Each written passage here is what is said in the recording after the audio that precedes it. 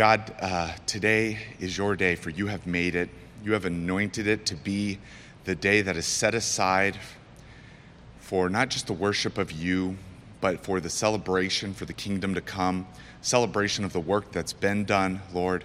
You have blessed this day to be a special day, separate from all other days, Lord.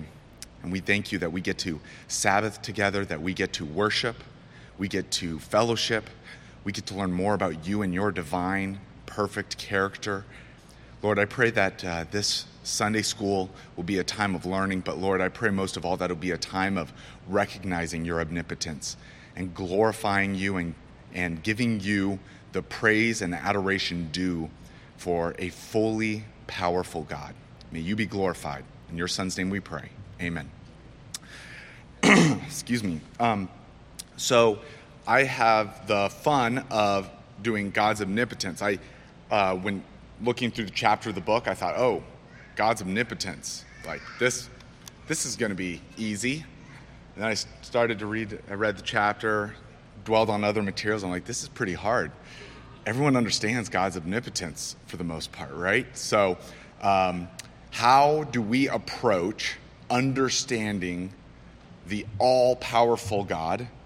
Something we all will agree, God is all-powerful. How do we expand our thought there or fully appreciate God? How do we adjust our thinking for the purposes of today's Sunday school? So I'm going to have an analogy, or one of the things I think of, it's not an analogy, but one of the things I think of when I dwell on the power of God, or one that really just drives me in awe to the power of God. But in addition to that, I think you'll see that it falls short. I cannot do the omnipotence of God justice, as I can't do any of his divine attributes, but the power of God in particular. So today we're going to let God describe his omnipotence. We're going to go through the power of God through a series of verses. So our plan for today is we're going to start off. I'm going to talk about a couple specific elements and point out a couple specific elements of God's omnipotence and full power.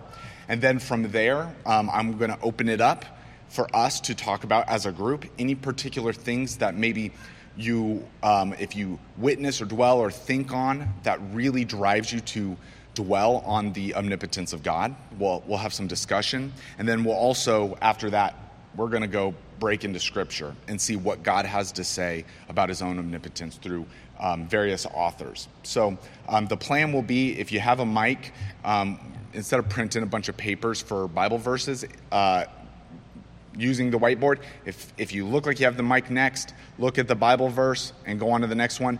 If there's not a book of the Bible in front of it, it's because it's under the same category as the one above. So, and then Job, if you get Job, it is that 41 and 42 are the whole chapter. So plan your seating accordingly. So where I usually, I guess, if I were to say, think most deeply or am in most awe of the omnipotence of God, is in two areas that both the author outlined, but I think in Scripture we see rather reoccurring, which is one, God is creator. Like the ability to create and to create from nothing is the highest possible power. It is something none of us will have known, none of us will ever know. We cannot create from nothing. We will not be able to create from nothing. There is one creator. That being said, we're going to have a whole doctrine here in about a month from now. We will be hitting the doctrine of creation specifically and what the implications of creation means. But God as creator, for me, I know is one of the fastest places or first places I go to dwell on the omnipotence of God. And then the second is he's a God who can overcome death, a God of resurrection. So the other element of all of this is that when something's dead, even children, my children know when an animal's dead, it's dead. There's nothing you can do about it. If something's sick, there's something you can do about it. And yet God, obviously, besides raising people from the dead in his ministry, himself raised himself without any effort required. just because of who he is and that omnipotence. Within the idea of creation, people who have maybe been to my house, especially a little while back, would know I'm kind of a fish nerd. I have a lot of fish tanks. Right now I'm down to one that I have going, but I like fish. To keep fish going in a fish tank, you have a problem because they go to the bathroom in the tank, and when they do, it builds up ammonia. Ammonia, once you get enough concentration in the water, the fish is going to die. So if any of you have had fish tanks and you're wondering, why did the fish die? I was feeding it, I was doing everything. It's probably because of that.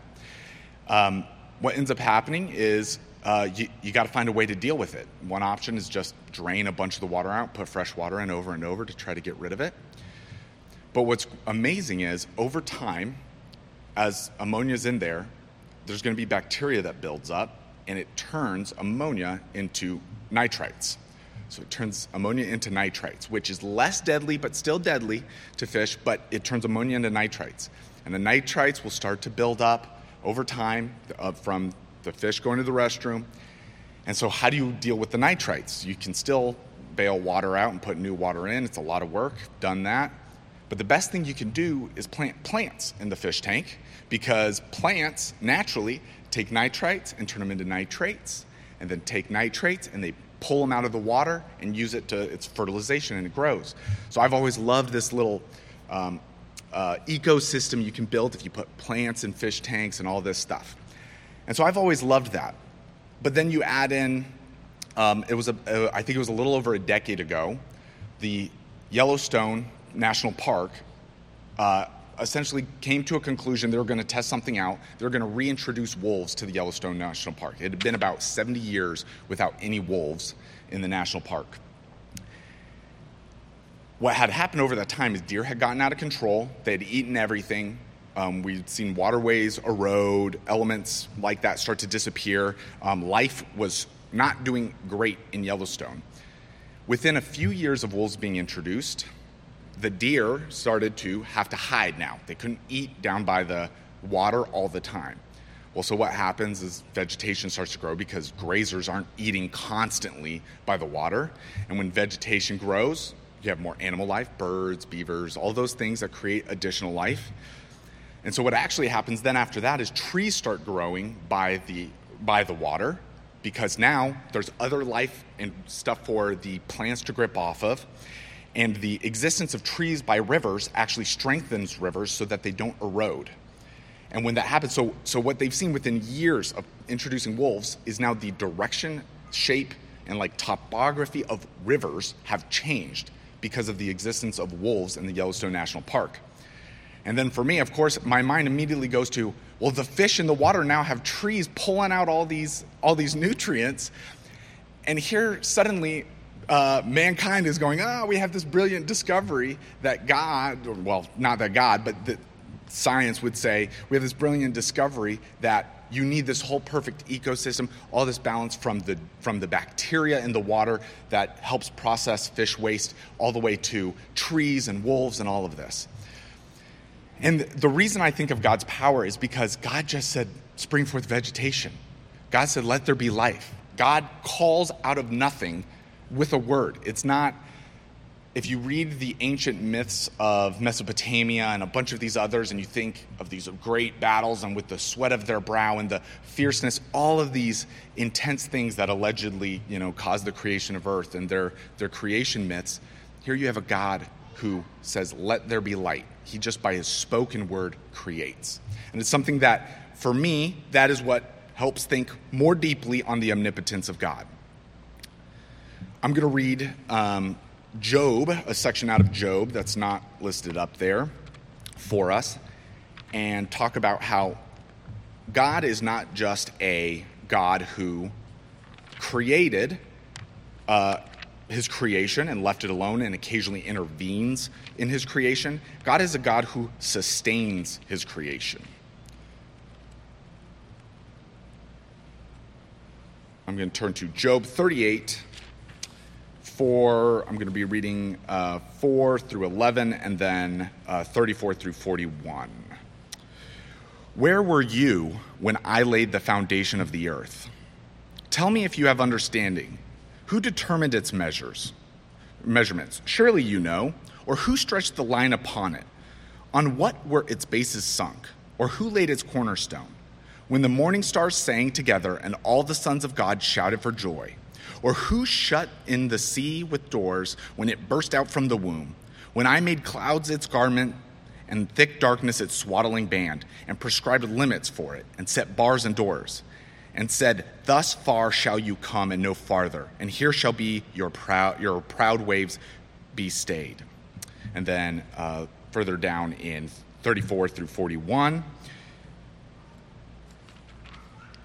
can you lift up your voice to the clouds that a flood of waters may cover you?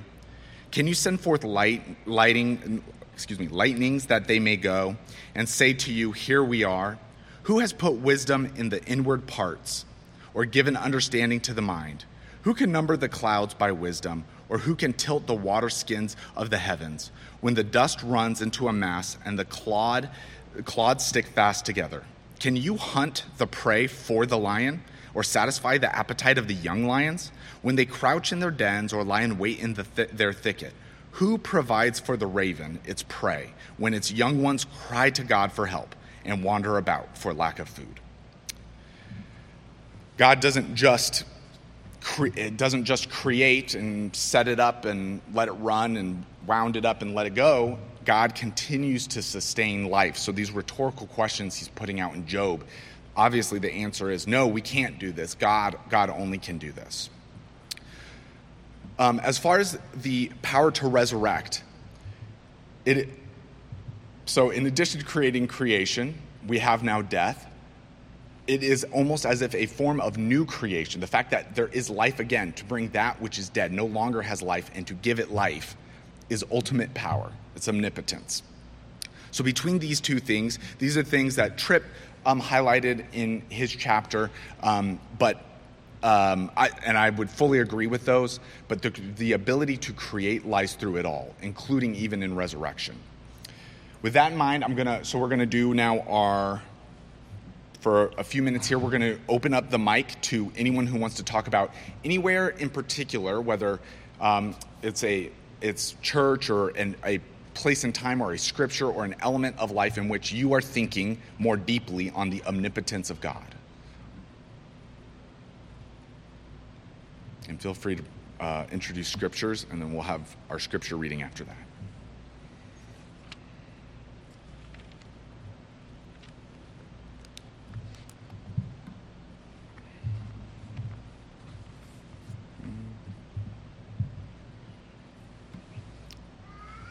All right, so let's get into, thanks, Mark. Whoever has the mic first, we're going to just pass it down, and we'll start with Genesis 17:1. We're going to go through and look at the different ways, different moments. We're not going through necessarily some of the stories, such as God holding the sun in the sky, the various acts that God has done that are obviously mighty and majestic. Some will be hit, some won't. So feel free to interject a Bible verse when the mic comes around, if there's one that comes to mind. But otherwise, we'll start with 17:1, and we're going to start making our way through these very scriptures. Genesis 17:1. When Abram was 99 years old, Yahweh appeared to Abram and said to him, I am God Almighty. Walk before me and be blameless. Genesis 18:14. Is anything too hard for Yahweh? At the appointed time, I will return to you about this time next year, and Sarah shall have a son. Numbers 11:23. And the Lord said to Moses, Is the Lord's hand shortened? Now you shall see whether my word will come true for you or not.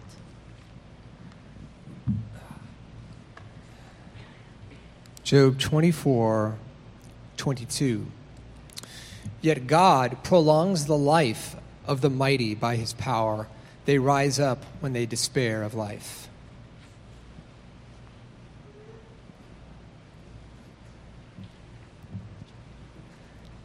Job 41. Can you draw out Leviathan with a hook, or snare his tongue with a line which you lower? Can you put a reed through his nose or pierce his jaw with a hook? Will he make many supplications to you? Will he speak softly to you? Will he make a covenant with you? Will you take him as a servant forever? Will you play with him as with a bird, or will you leash him for your maidens? Will your companions make a banquet of him? Will they apportion him among the merchants? Can you fill his skin with harpoons, or his head with fishing spears? Lay your hand on him. Remember the battle. Never do it again. Indeed, any hope of overcoming him is false. Shall one not be overwhelmed at the sight of him? No one is so fierce that he would dare stir him up. Who then is able to stand against me? Who has preceded me that I should pay him? Everything under heaven is mine. I will not conceal his limbs, his mighty power, or his graceful proportions. Who can remove his outer coat? Who can approach him with a double bridle? Who can open the doors of his face with his terrible teeth all around? His rows of scales are his pride, shut up tightly as with a seal. One is so near another that no air can come between them. They are joined one to another. They stick together and cannot be parted. His sneezings flash forth light, and his eyes are like the eyelids of the morning. Out of his mouth go burning lights. Sparks of fire shoot out. Smoke goes out of his nostrils as from a boiling pot and burning rushes. His breath kindles coals, and a flame goes out of his mouth. Strength dwells in his neck, and sorrow dances before him. The folds of his flesh are joined together. They are firm on him and cannot be moved. His heart is as hard as stone, even as hard as the lower millstone. When he raises himself up, the mighty are afraid. Because of his crashings, they are beside themselves. Though the sword reaches him, it cannot avail, nor does spear, dart, or javelin. He regards iron as straw and bronze as rotten wood. The arrow cannot make him flee. Sling stones become like stubble to him. Darts are regarded as straw. He laughs at the threat of javelins. His undersides are like sharp potsherds. He spreads pointed marks in the mire. He makes the deep boil like a pot. He makes the sea like a pot of ointment. He leaves a shining wake behind him. One would think the deep had white hair. On the earth there is nothing like him, which is made without fear. He beholds every high thing. He is king over all the children of pride. And then for chapter 42, let's go through verse 6. Then Job answered the Lord and said, I know that you can do all things, and that no purpose of yours can be thwarted. Who is this that hides counsel without knowledge? Therefore I have uttered what I did not understand, things too wonderful for me, which I did not know. Hear, and I will speak. I will question you, and you make it known to me. I had heard of you by the hearing of the ear, but now my eye sees you. Therefore I despise myself and repent in dust and ashes.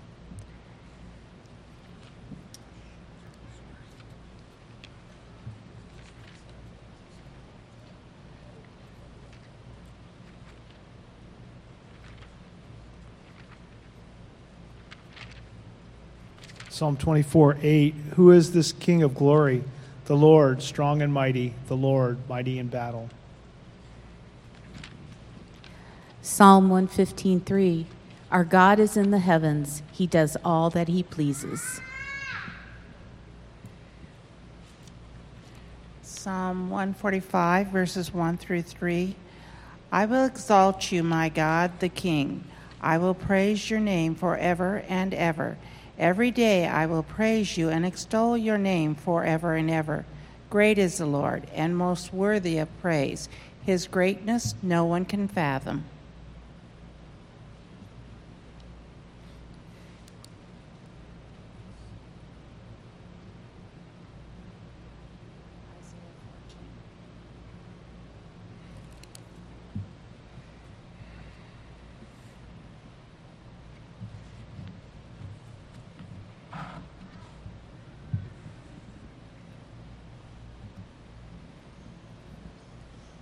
1 Samuel 14. It's Isaiah.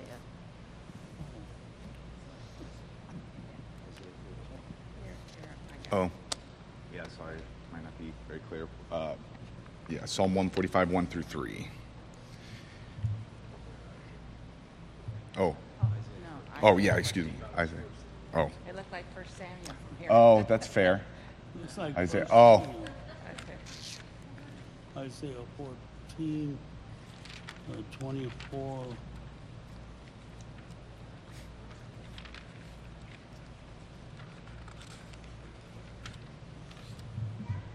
The Lord of hosts has sworn, as I have planned, so shall it be. And as I have proposed, so shall it stand, that I will break the Assyrian in my hand and on my mountains, trample him underfoot, and his yoke shall depart from them, and his burden from their shoulder. This is the purpose that is proposed concerning the whole earth, and this is the hand that is stretched out over all the nations. For the Lord of hosts has purposed, and who will annul it? His hand is stretched out, and who will turn it back?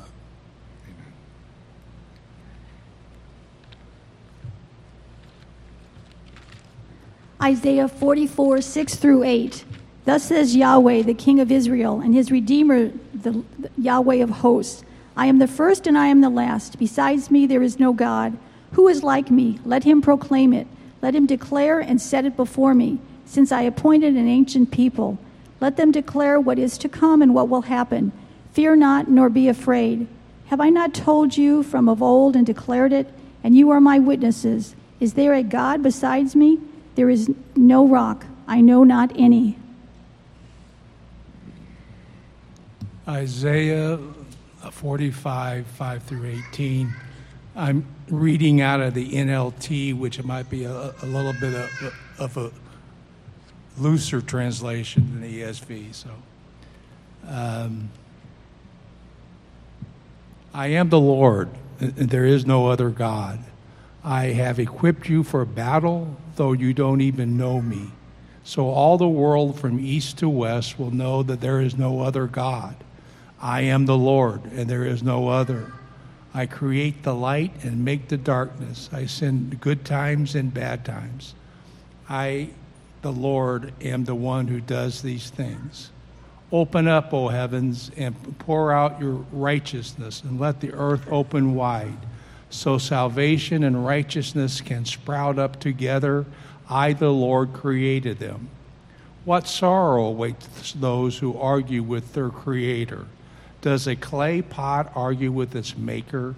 Does the clay dispute with the one who shapes it, saying, "Stop, you're doing it wrong"? Does the pot exclaim, "How clumsy can you be"? How terrible it would be if a newborn baby said to its father, "Why was I born?" Or if it said to his mother, "Why did you make me this way?" This is what the Lord says, the Holy One of Israel and your Creator. Do you question what I do for my children? Do you give me orders about the work of my hands? I am the one who made the earth and created people who live on it. With my hands I stretched out the heavens, and the stars are at my command. I will raise up Cyrus to fulfill my righteous purpose. I will guide his actions. He will restore my city and free my captive people without seeking a reward. I, the Lord of heavens of the army, have spoken. This is what the Lord says. You will rule the Egyptians, the Ethiopians, and the Sabaeans. They will come to you with all their merchandise. It will be all yours. They will follow you as prisoners in chains, and they will fall to their knees in front of you and say, "God is with you, and he is the only God. There is no other." Truly, O God of Israel, our Savior, your work is mysterious. You work in mysterious ways. All craftsmen who make idols will be humiliated. They will all be disgraced together, but the Lord will save the people of Israel with eternal salvation. Throughout the everlasting ages, they will never again be humiliated and disgraced. For the Lord is God, and he created the heavens and the earth and put everything in place. He made the world to be lived in and not to be a place of empty chaos. I am the Lord, he says, and there is no other. Amen.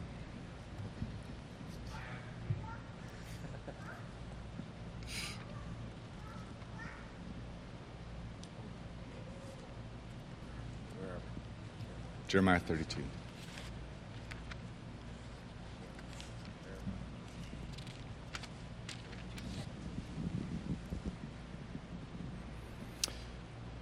Jeremiah 32:17. Ah, Lord God, it is you who have made the heavens and the earth by your great power and by your outstretched arm. Nothing is too hard for you.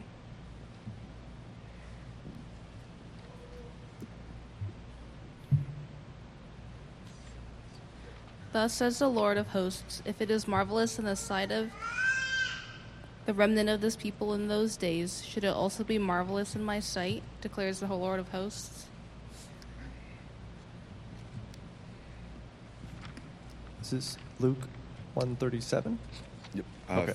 Yeah, Luke 32:7. Yeah, 137. Okay. For nothing will be impossible with God. That's it. It's a pretty good one.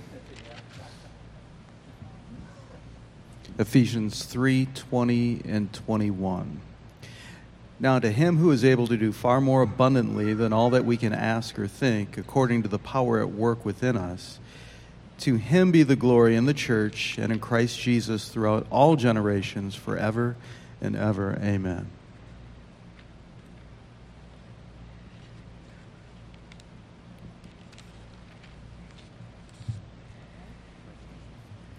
Revelations 1:8. I am the Alpha and the Omega, says the Lord God, who is and who was and who is to come, the Almighty. Amen. Okay, I'm going to try this again. Hopefully some scripture has jogged loose, some thoughts on the omnipotence of God. Would anyone care to share thoughts on the omnipotence of God? All right, Rob Roy's on it. So the psalmist says in Psalm 139, verse 6, such knowledge is too wonderful for me. It is high. I cannot attain to it. Right? And so this is the psalm where, you form me in my innermost being. There's this combination where, Lord, I can't know you fully, but I can't even know my own heart. But you know my thoughts. Search my thoughts, Lord. Right? So that's the positioning. So what you have here is I can't comprehend God, but I can worship and adore the God that I can't fully comprehend. Amen.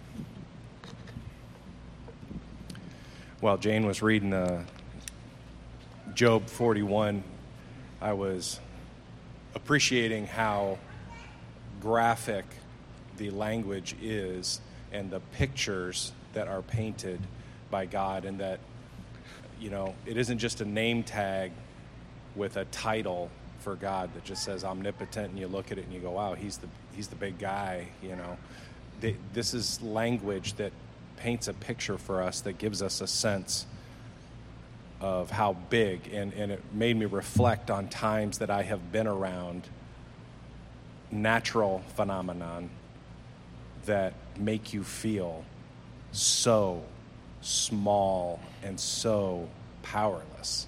And I've been close to wildfires that just the sound and the heat and the smell and everything that's going on, that you just realize I have no power. Or the idea of being on a ship in a sea where the size of the sea makes you feel so insignificant that you just think, I am nothing. And yet, God is using this language, particularly, I think, in the book of Job, to create pictures like that, where it's not just things said about God. There's this palpable sense.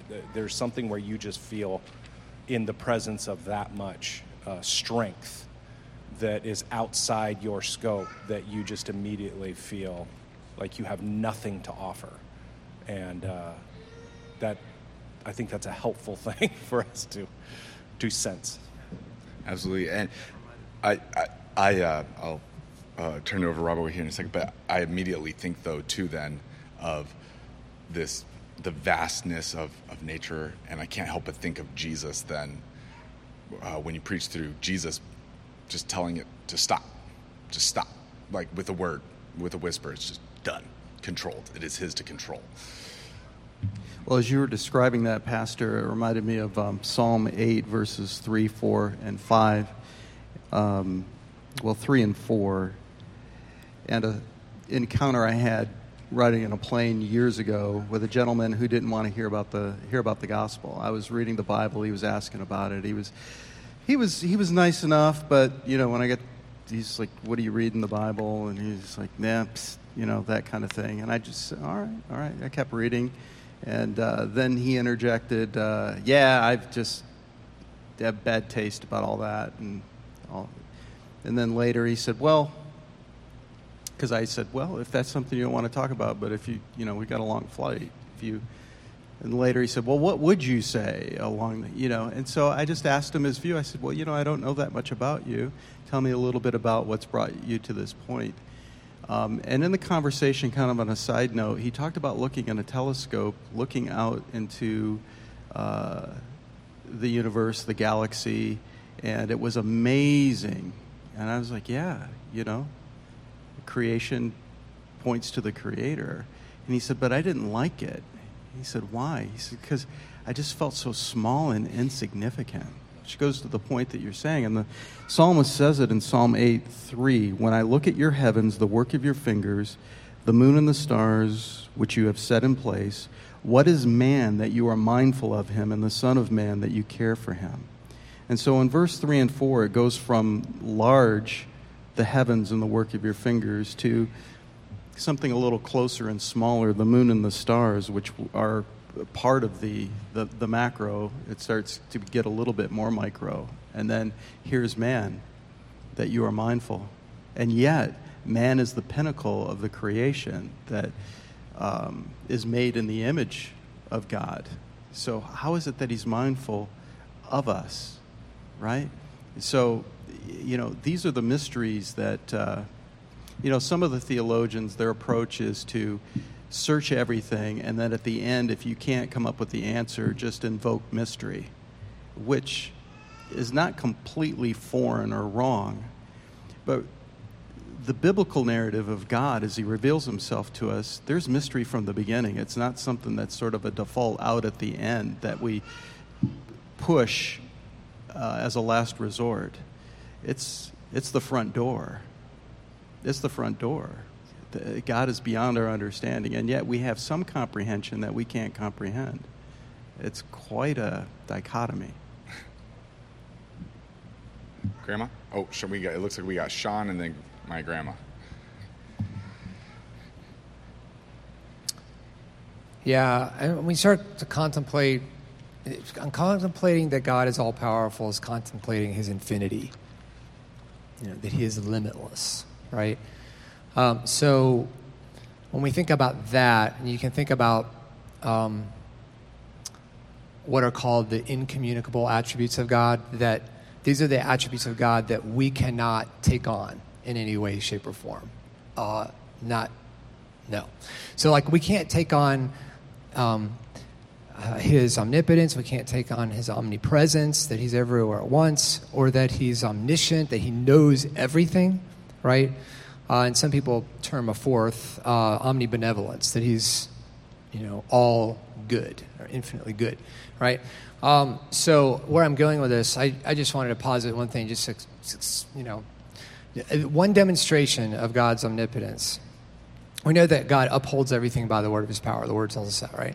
If we think of the discoveries of Hubble telescope in the past couple decades or whatever it's been, 3 decades, we now know we used to not know this, but now we know there are billions of galaxies. Billions, like ours, right?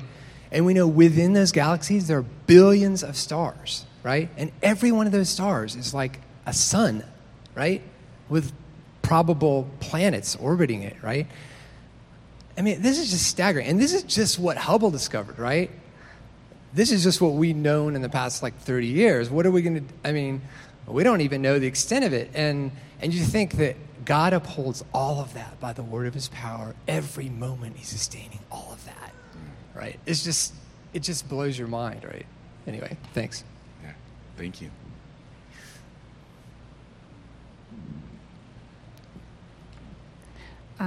One of my favorite passages is Habakkuk, however you say it, Habakkuk's prayer in chapter 3.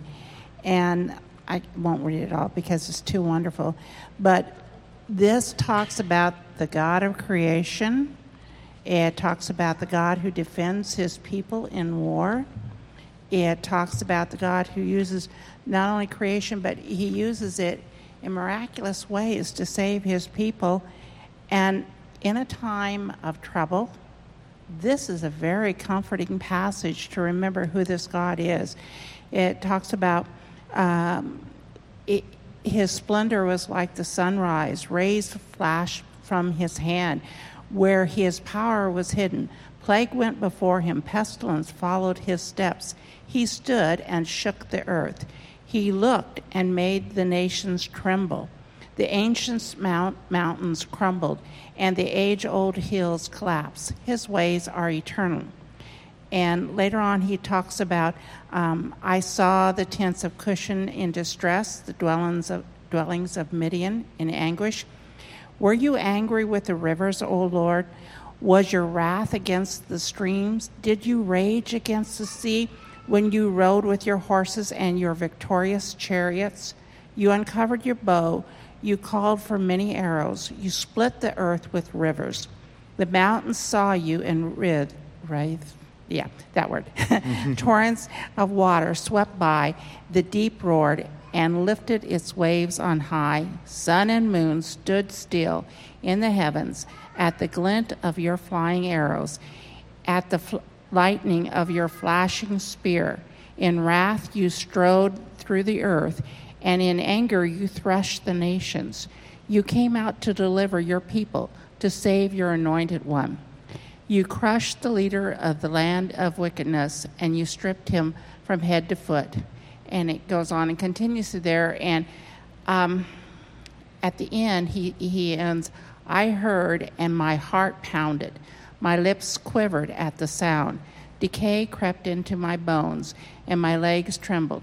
Yet I will wait patiently for the day of calamity to come on the nations invading us.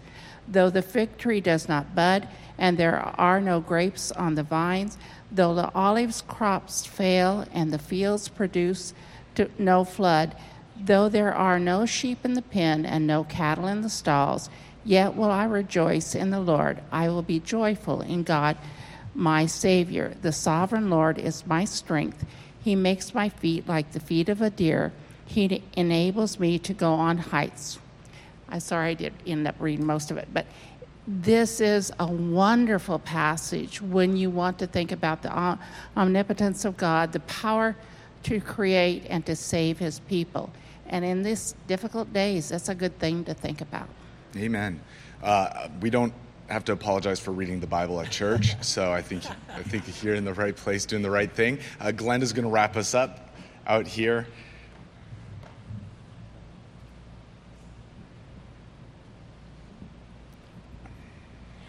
Colossians 16 and 17, and it's the last part of 17 that I wanted to just expand upon. So Colossians 1, 16 and 17. For by him all things were created, in heaven and on earth, visible and invisible, whether thrones or dominions or rulers or authorities. All things were created through him and for him. 17. And he is before all things, and in him all things hold together. It's the part, all things hold together. It's like Jesus is the moment-by-moment sustainer of the universe. So I was just kind of looking around this place, and God created all of this, but then he continues to hold it together. So if he's not in it, it's just all going to fall apart. So I thought that part was, he continues. He not only creates, but he holds it together. Amen. Absolutely. Next week we're blessed with my dad's going to be going through talking about the end of Mark in Sunday school and prepping us for his last sermon in Mark, and then the week after that we'll get back into. You'll notice the model or the way this book lays it out is we talk about a attribute or we talk about a particular doctrine, and then we talk about it kind of applied or in everyday life. So we're going to look at the omnipotence in everyday life. To me, I think how comforting is that this section comes right after talking about, or if you wanted to flip it, it'd work just as well, having talked about the sovereignty of God. And if you're ever in question of the sovereignty of God, and we go through all of this to talk about his omnipotence, I think things are put quite clear. But we'll get deeper into what omnipotence looks like in everyday life here in a couple of weeks. Right now, let's pray and prepare our hearts to worship this omnipotent God. God, you say in Isaiah 40:12 through 14, who has measured the waters in the hollow of his hands and marked off the heavens with a span, enclosed the dust of the earth in a measure, and weighed the mountains in scales and the hills in a balance? Who has measured the Spirit of Yahweh? Or what man shows him his counsel? Whom did he consult, and whom did he made him understand? Who taught him the path of justice, and taught him knowledge, and showed him the way of understanding? Behold, the nations are like a drop from a bucket, and are accounted as the dust on the scales. Behold, he takes up the coastlands like fine dust. Lord God, you are a God of the nations. You are a God over all things and in control of all things. And we thank you that you give us scripture so that we might have words that though your power is unsearchable, your greatness is unknowable, yet, Lord, you have given us a glimpse of that knowledge with words that we can rejoice back to you. I pray that this service that we're about to worship in will be a time in which we sing louder and deeper and with more beauty than we ever have before because of the depth and understanding of your omnipotence that you have given us this day. May you be glorified in every aspect of this worship that we offer to you. In your Son's name we pray. Amen.